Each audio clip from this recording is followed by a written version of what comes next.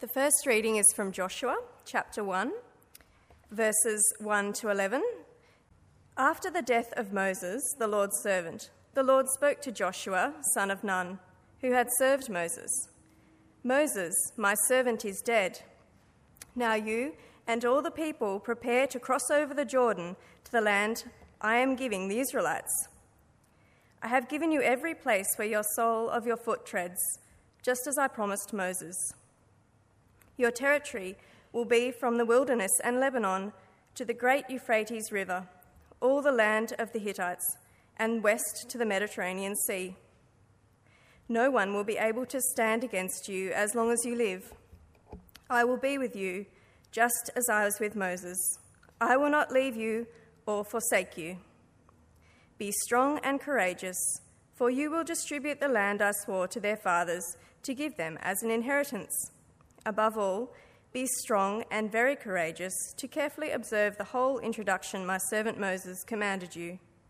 Do not turn from it to the right or the left, so that you will have success wherever you go. This book of instruction must not depart from your mouth. You are to recite it day and night, so that you may carefully observe everything written in it. For then you will prosper and succeed in whatever you do. Haven't I commanded you? Be strong and courageous. Do not be afraid or discouraged, for the Lord your God is with you wherever you go. Then Joshua commanded the officers of the people, go through the camp and tell the people, get provisions ready for yourselves, for within 3 days you will be crossing the Jordan to go in and take possession of the land the Lord your God is giving you to inherit.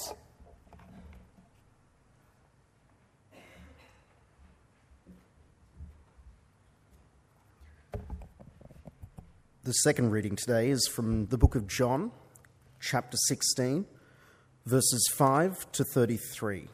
It's John, chapter 16, verses 5 to 33, and can be found on page 995 of the Pew Bibles. But now I am going away to him who sent me, and not one of you asks me, where are you going? Yet, because I have spoken these things to you, sorrow has filled your heart. Nevertheless, I am telling you the truth. It is for your benefit that I go away, because if I don't go away, the Counselor will not come to you. If I go, he will send him to you. When he comes, he will convict the world about sin, righteousness, and judgment. About sin, because they do not believe in me. About righteousness, because I am going to the Father, and you will no longer see me. And about judgment, because the ruler of this world has been judged. I still have many things to tell you, but you can't bear them now. When the Spirit of truth comes, he will guide you into all the truth. For he will not speak on his own, but he will speak whatever he hears. He will also declare to you what is to come. He will glorify me, because he will take from what is mine and declare it to you. Everything the Father has is mine. This is why I told you that he takes from what is mine and will declare it to you. A little while, and you will no longer see me. Again, a little while, and you will see me. Therefore, some of his disciples said to one another, what is this he tells us? A little while, and you will not see me. Again, a little while, and you will see me. And because I am going to the Father. They said, what is this he is saying? A little while. We don't know what he's talking about. Jesus knew they wanted to question him. So he said to them, are you asking one another about what I said? A little while and you will not see me. Again, a little while and you will see me.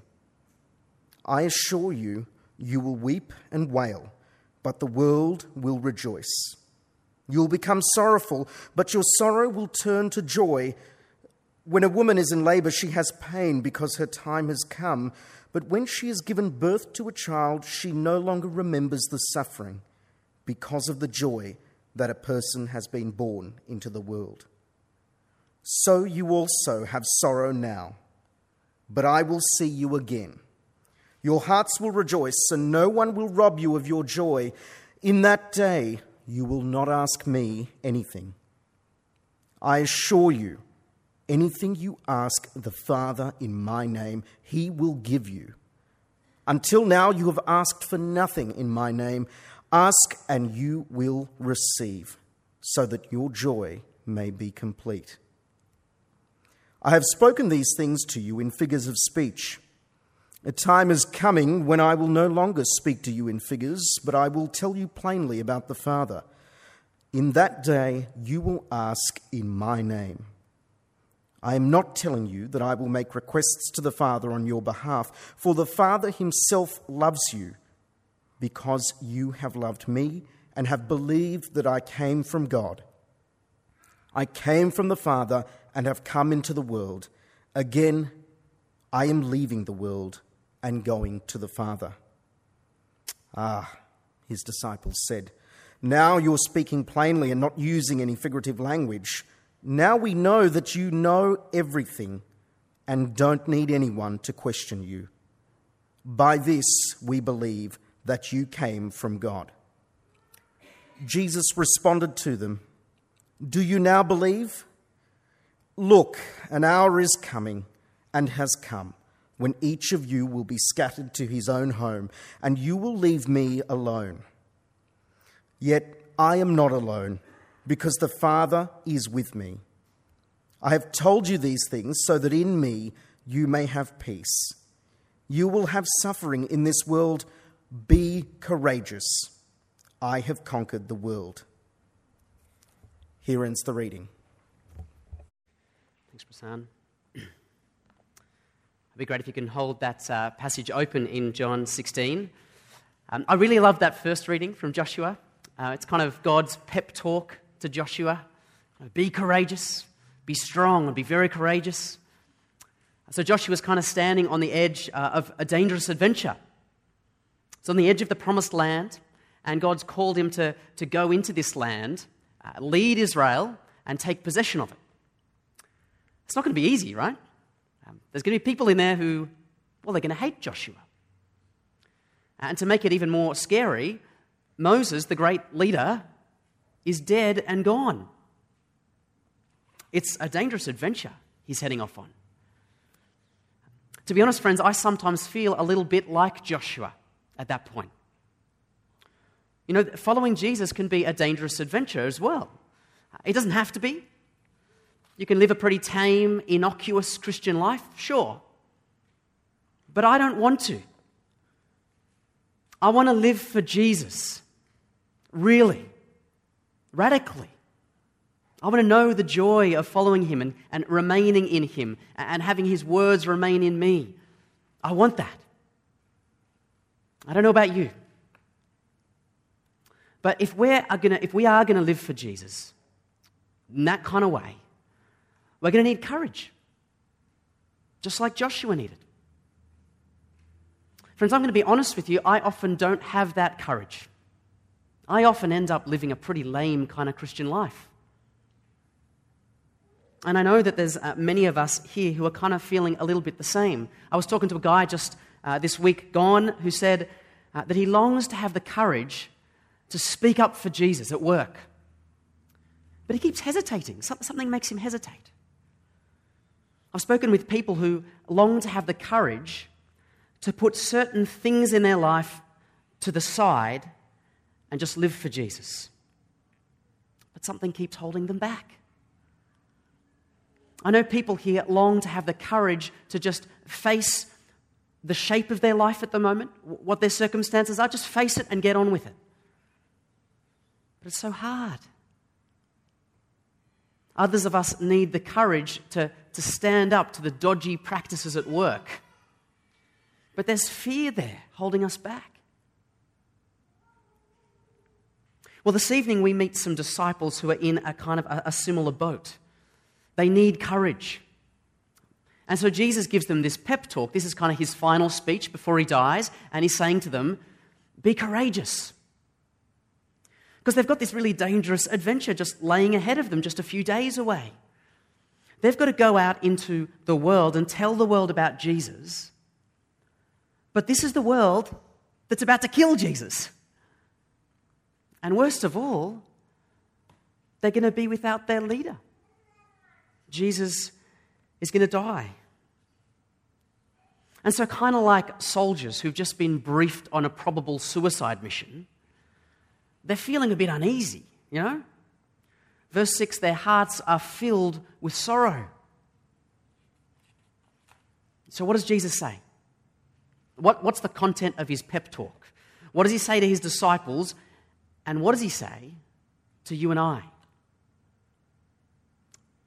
Well, the answer is verse 33. The last 5 words. I have conquered the world. I'm victorious over the world, says Jesus. That's kind of it for tonight, friends. That's the message, really. The only way you're going to have courage to really live for Jesus is by looking at him and seeing his victory over the world. We're not going to have the courage we need to follow Jesus by looking at ourselves, our own abilities, our own circumstances. That's what the disciples tried to do. They were just thinking about themselves. They didn't want to ask Jesus, where are you going? They weren't interested, just thinking about themselves.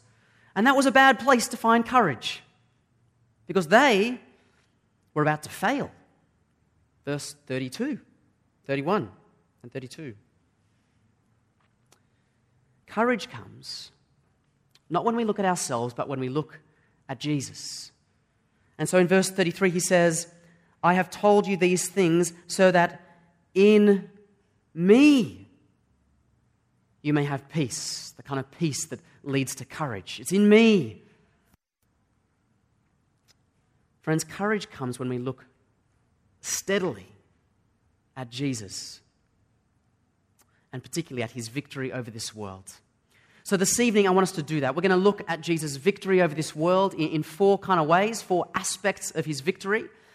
And my prayer is that maybe just one of those things will kind of grab you and will help you to look at him, see his victory, and then be courageous to live for him. So, first aspect of Jesus' victory. Verses 7 to 11, the world convicted of Jesus' victory. The Spirit is going to convict the world of Jesus' victory. So let's have a look at our passage, verse 7, chapter 16, verse 7.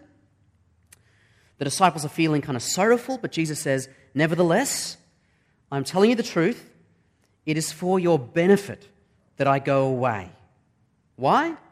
Well, because if I don't go away, the counselor will not come to you. If I go, I will send him to you. Why is that so good? Why is it so good to have the counselor? Read on, verse 8. When he comes, he will convict the world about sin, righteousness, and judgment. Friends, this is great news for the disciples. They're about to go out into this world and try to tell them about Jesus, right? This world that's about to kind of nail him to a cross and watch him die. They've got to go out and, say, hey, that guy you just stuck on a cross? How about worshipping him? It's not going to go well. Maybe if they were, wonderful debaters or articulate orators or excellent salesmen, maybe. But these guys are fishermen. And anyway, the issue is a lot deeper, isn't it? They're not just trying to convince people's heads. They've got to try to convict people's hearts of their sin, of righteousness, judgment. It's impossible, isn't it? Maybe you feel the same way. That person I sit next to at work, there's no way they're ever going to become a Christian. No way they're ever even going to take Jesus seriously. They're more likely to crack jokes about him. My neighbour, my friends, they're the most anti-Christian people ever. It's a lost cause. How would my words ever change that? How would my words ever convict their hearts of their sin? That Jesus is righteous and that there's a judgment coming and then they're on the wrong side of it. How's it going to happen? It's impossible. And then Jesus says, when the Counselor comes, he will convict the world of sin, righteousness, and judgment. We can't, friends. We never will. And the sooner we realize that, the better off we're going to be. But the Spirit can and does convict people. Did he convict you? He does that work, doesn't he? How does he do it? Well, chapter 15, verse 27 tells us that the Spirit testifies to Jesus. The Spirit kind of lays Jesus before people. And he does it in such a way that they are inescapably convicted of their sin, of his righteousness, and of judgment, that it is coming. And they're on the wrong side of it. Friends, we can't do this work of convicting the world. But be courageous. Because God is having a victory over the hearts of people in this world by his Spirit. Be courageous and speak. Who knows how he might use your words? Well, that's the first aspect of Jesus' victory. He's having a victory. He's convicting hearts in this world. The second thing I want to draw attention to is verses 12 to 16, the victory of truth. You see, friends, our world is in the dark about God and about the truth. Our world naturally doesn't know God. We sometimes think that we know important people. Have you ever done that thing where you've watched this celebrity on TV a bit and you start to think that you know them? Do you know what I mean? You know their character a little bit. And you even start defending them. I've heard this happen. People are like, no, Nicole would never say that. I know her. I used to think a long time ago that I knew MacGyver, even though he's like 25 years older than me. I always thought, if we met, we'd be mates. I knew MacGyver. Turns out he was a womanizer. Did you? Anyway, that's MacGyver. Friends, that's what our world is kind of like with God.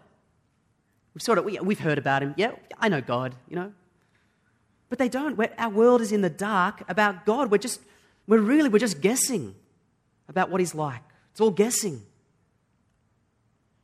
But then Jesus turns up and says, I have conquered this world. I have cut through this darkness to shine a light, to show you God. There's no more guessing. He says, if you've seen me, you've seen the Father. And I'm not going to say things just off my own bat. I'm just going to say what I've heard from him. I'm just trying to glorify him. Jesus wasn't like the encyclopedia about God, though. Like 50 great facts about MacGyver. When you met Jesus, you met God. You met the truth. And so the disciples didn't know things about God. That's not true. They knew things about God, but they didn't just know things about God. The truth. They actually had a relationship with the truth. They knew the truth like we know a friend. So you can imagine their fear, can't you? Their sorrow. When Jesus says, I'm going away. You're going away? How are we going to know the truth? Not the facts. I don't mean the facts, but how are we going to know God? Know the truth? Well, again, that's why this is such great news. Verse 13. When the Spirit of truth comes, he will guide you into all the truth. He's going to be just like Jesus. Read on. He will not speak on his own, but he will speak whatever he hears, just as Jesus did. He will also declare to you what is to come. He will glorify me, because he'll take from what is mine and declare it to you. Everything the Father has is mine. Do you see that progression, friends? Everything the Father has is mine. The Spirit's going to take from what is mine and declare it to you. You're going to be completely connected to God. directly connected to God by the Spirit. It's great. You're not going to be disconnected from God. You're going to be more connected when Jesus leaves, because the truth, God himself, won't just be with you, he'll be in you. You'll know him. And so, friends, let me say, if you trust Jesus, you're not in the dark. You personally know the truth. I don't mean you know all the right answers. I mean, to be honest, I've heard some crazy things said around here. But you've got a relationship with truth himself. He connects you directly with the Father through Jesus. So that as you humble yourself to the Spirit's leading in line with the Scriptures, you're coming to know God better. And you're starting to get a sense of what is really true in this world, in life, in the world, about everything. Now, this might sound really boring to you, friends, but please don't take this for granted. I often do. But did you know the world doesn't have this? The world is in the dark. Your friends, your work colleagues, they might know things about things, but they don't know the truth personally that holds it all together. Brothers and sisters, please don't buy the lie of our world that Jesus is just one of the truths. You know, there are many truths. Isn't that just kind of saying that they're just guessing? Oh, you're all right. We're all right. No, we're not. Jesus is the only light into this dark world. He's the only truth. He has overcome the world's guessing and come to live in us. And so, brothers and sisters, be courageous. You're taking part in God's victory over his victory of truth. Stand in it. Be courageous. Well, that's the second thing. The third aspect of Jesus' victory is his victory of joy. Verses 19 to 23. Knowing the truth doesn't actually protect us from sorrow and pain, does it? I mean, some of us here, I know, are struggling with painful things. Unemployment, broken relationships, health, mental health, all sorts of things. But read with me of Jesus' promise in verse 22. So you also have sorrow now, but I will see you again. Your hearts will rejoice, and no one will rob you of your joy. When Jesus went to the cross, they wept and wailed while the world rejoiced. They thought they'd won the victory as he hung on the cross there. The disciples' hearts were filled with sorrow. But here's the promise. Your sorrow will turn to joy. And no one will rob you of that joy. It's a great promise. So when Jesus rose, the sorrow in the disciples' hearts was flooded out by joy. And there was no way anyone could ever take that joy away from them again. Why not? Because they couldn't change what had just happened. Jesus had risen. Jesus is alive. He's the King. And brothers and sisters, that's our joy, isn't it? Our King is alive today, and he's coming back. He's going to set things to right. No one can rob us of that joy. When my first son, Ned, was born, I bawled, I cried twice. First, because my darling wife was in anguish, and there was nothing I could do about it. In fact, it was my fault that she was in that position in the first place. But second, when this little guy was born, big guy, he was a big baby. When he was born and I was holding him, well, then I bawled again. Bawled for joy. I can't say we no longer remembered the suffering because of the joy, but That's how it is for the disciples, right? Suffering, pain, joy. And it's the same for us to a certain extent, isn't it? I mean, we've got a joy that no one's ever going to take from us. No one can take that joy away. And yet, we've got sorrow. You know, we live in a world where Jesus has had the victory, but sometimes it looks like evil is having the victory, doesn't it? When you watch the news or you meet people, it doesn't matter what you don't have to look far.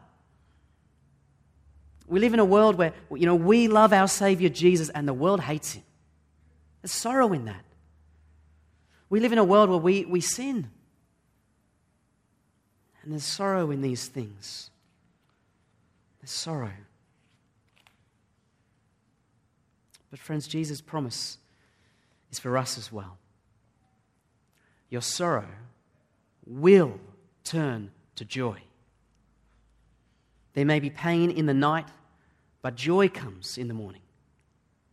And no one will rob you of that joy. How do you know? How can you be sure?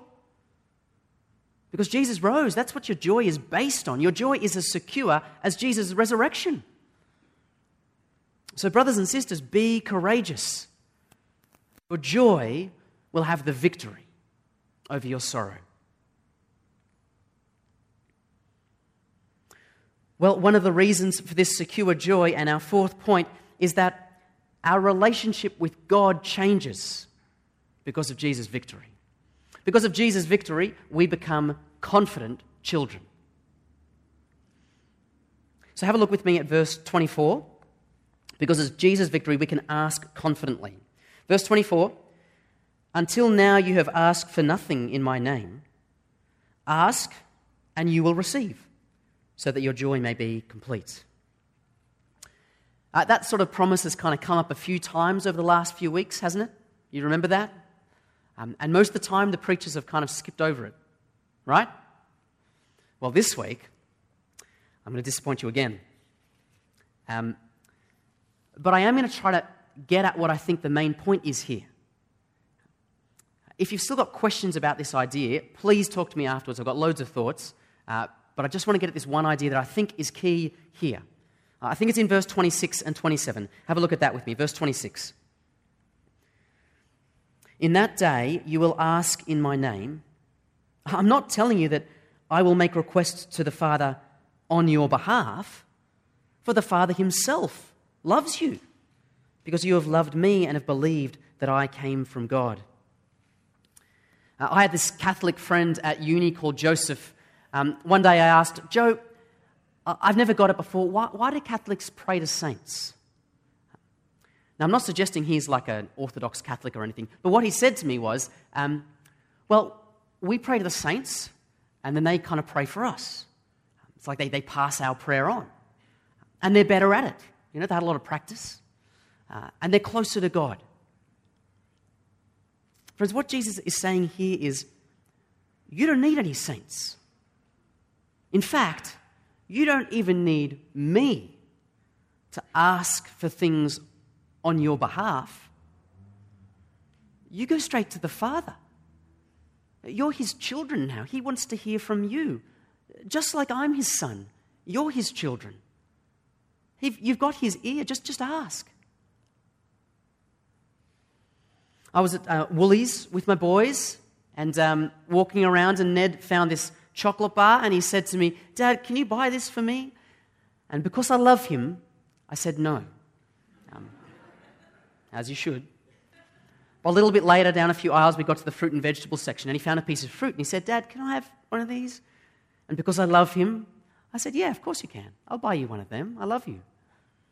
But there'd been this other kid who'd kind of been mucking around with my kids, and he grabbed one of them and just looked at me like this. You know what he's saying? That's a bit weird, isn't it? You know?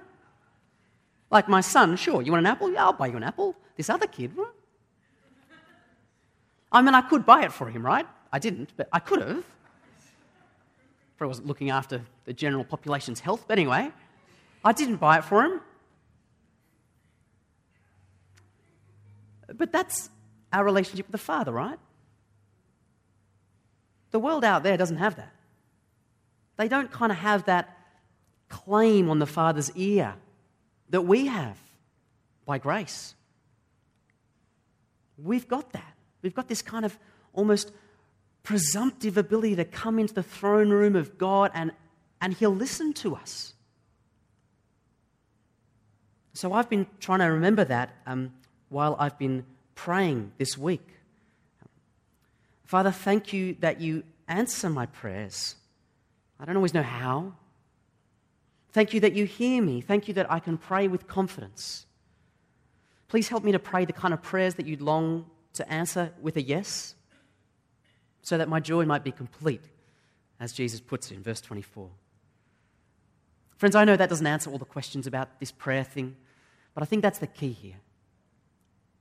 That because of the victory of our brother, Jesus the Christ, because of his victory, God is our Father.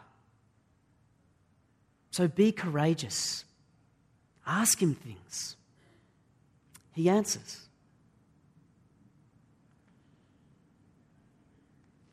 So like I said at the beginning, living for Jesus can be a dangerous adventure, like it was for Joshua. And what did the Lord say to him? Be courageous.